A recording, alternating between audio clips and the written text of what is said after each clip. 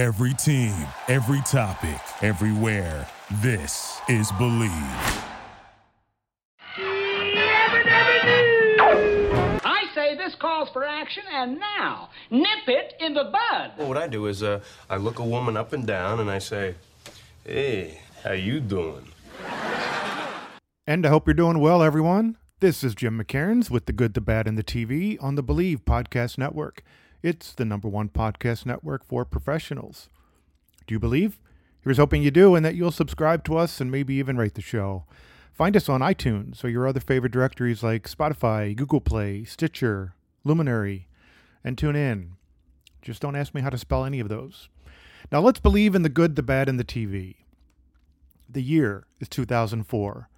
Summer Olympics in Athens, gay marriage in Massachusetts, Martha Stewart in jail, Michael Moore in his movie Fahrenheit 9/11 in hot water, Mel Gibson in The Passion of the Christ in a holy mess, George Bush in the White House for another 4 years. It's a full 12 months. Facebook is born, Britney Spears gets married for 55 hours, Casey Kasem retires his American Top 40 mic, Peyton Manning signs a $78 million deal with the Colts, plus signing bonus, and Ken Jennings scores almost as much on his epic Jeopardy winning streak.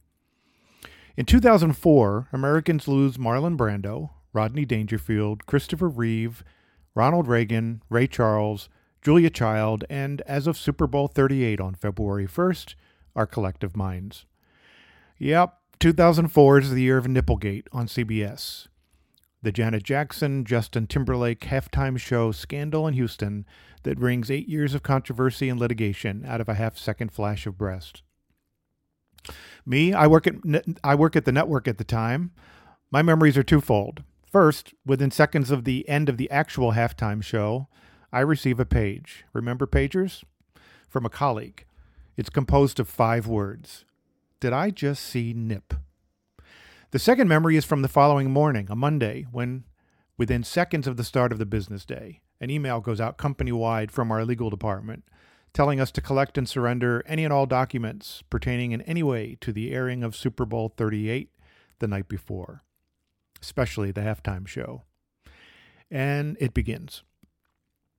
For those who've forgotten or who were not around, the Super Bowl halftime show in question, to be referred to here as the incident, I've capitalized the T and the I, is the one during which halftime performer Janet Jackson, either accidentally or intentionally, either in conjunction with surprise guest Timberlake or on her own, exposes the areola of her right breast at the end of their Rock Your Body duet, when Justin takes a theatrical tear at her bodice.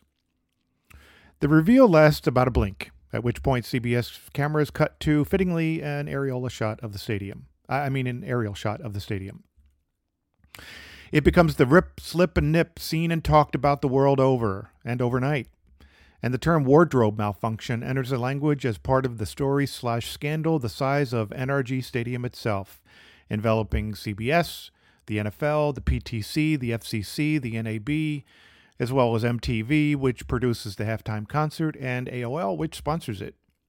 Headlines are written, stories are reported, hands are wrung, tears are shed.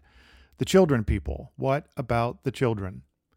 MTV gets banned from future halftime shows in its wake. Janet, her music, and her videos are blacklisted, and both performers end up having to offer public apologies for behaving like boobs.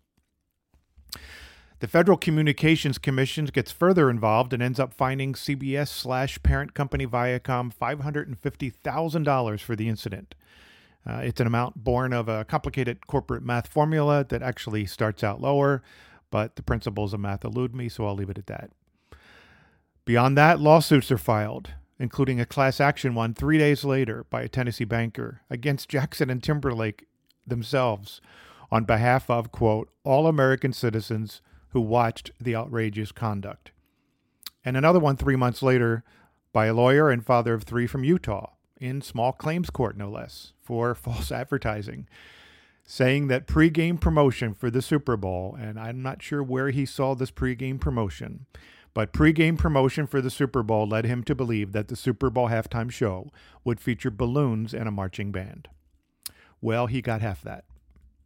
And in the world of television, after the incident, an immediate crackdown on indecency or perceived indecency in broadcasting.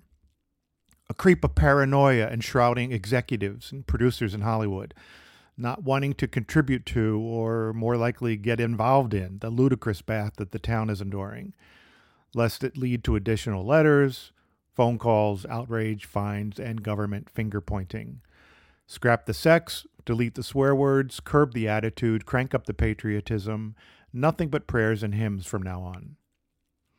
The craziness reaches its peak, or low point, depending, one day at my own CBS home, where I find myself in a meeting with highly paid executives trying to figure out what to do about one of our newer sitcoms. It airs on our sister network, UPN, that features a character's slightly exposed backside. A guy. It has us all vexed. The show in question is animated. It's a cartoon. The exposed rear end is a drawing.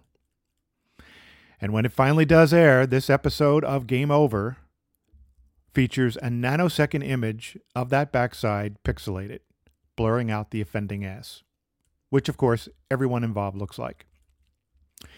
Any fines paid along the way as a result of the incident at Super Bowl 38, payment is path to appeal, by the way, are eventually waived, but years and years later. The path to sanity is lengthy and serpentine, involving more and more outrage and higher court levels. In all, the Nipplegate affair drags on for more than 8 years, coming to an end in 2012. In 2014, 10 years after the incident, now former FCC chairman Michael Powell says that Janet Jackson was treated unfairly, and he confesses that the whole bullshit ordeal, including his own reaction, was overblown. Here's my parenthetical. Make of it what you will of the fact that in this sex-obsessed scandal, the woman bore more of the burden of controversy than the man, and that she was an empowered black woman at that. I have my own theories. Ending the parenthetical here more or less exposes them. The good news, immediately after the incident, the words Janet Jackson become the most searched ever in internet history, as people go online to scour any and all possible sources for footage to rewatch the big reveal. And it leads to a couple of guys thinking, there ought to be a video sharing website to make all this kind of thing easier. YouTube is officially born on February 15th, 2005. It's that simple. You got to believe. Hey, send us some questions and feedback and suggestions on Twitter at Believe Podcast or at Believe.com. That's also where you can get some info on advertising on this or any Believe show, but especially mine. We'll talk again.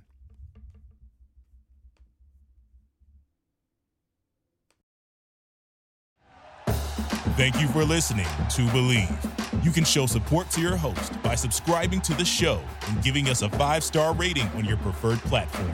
Check us out at Believe.com and search for BLEAV on YouTube.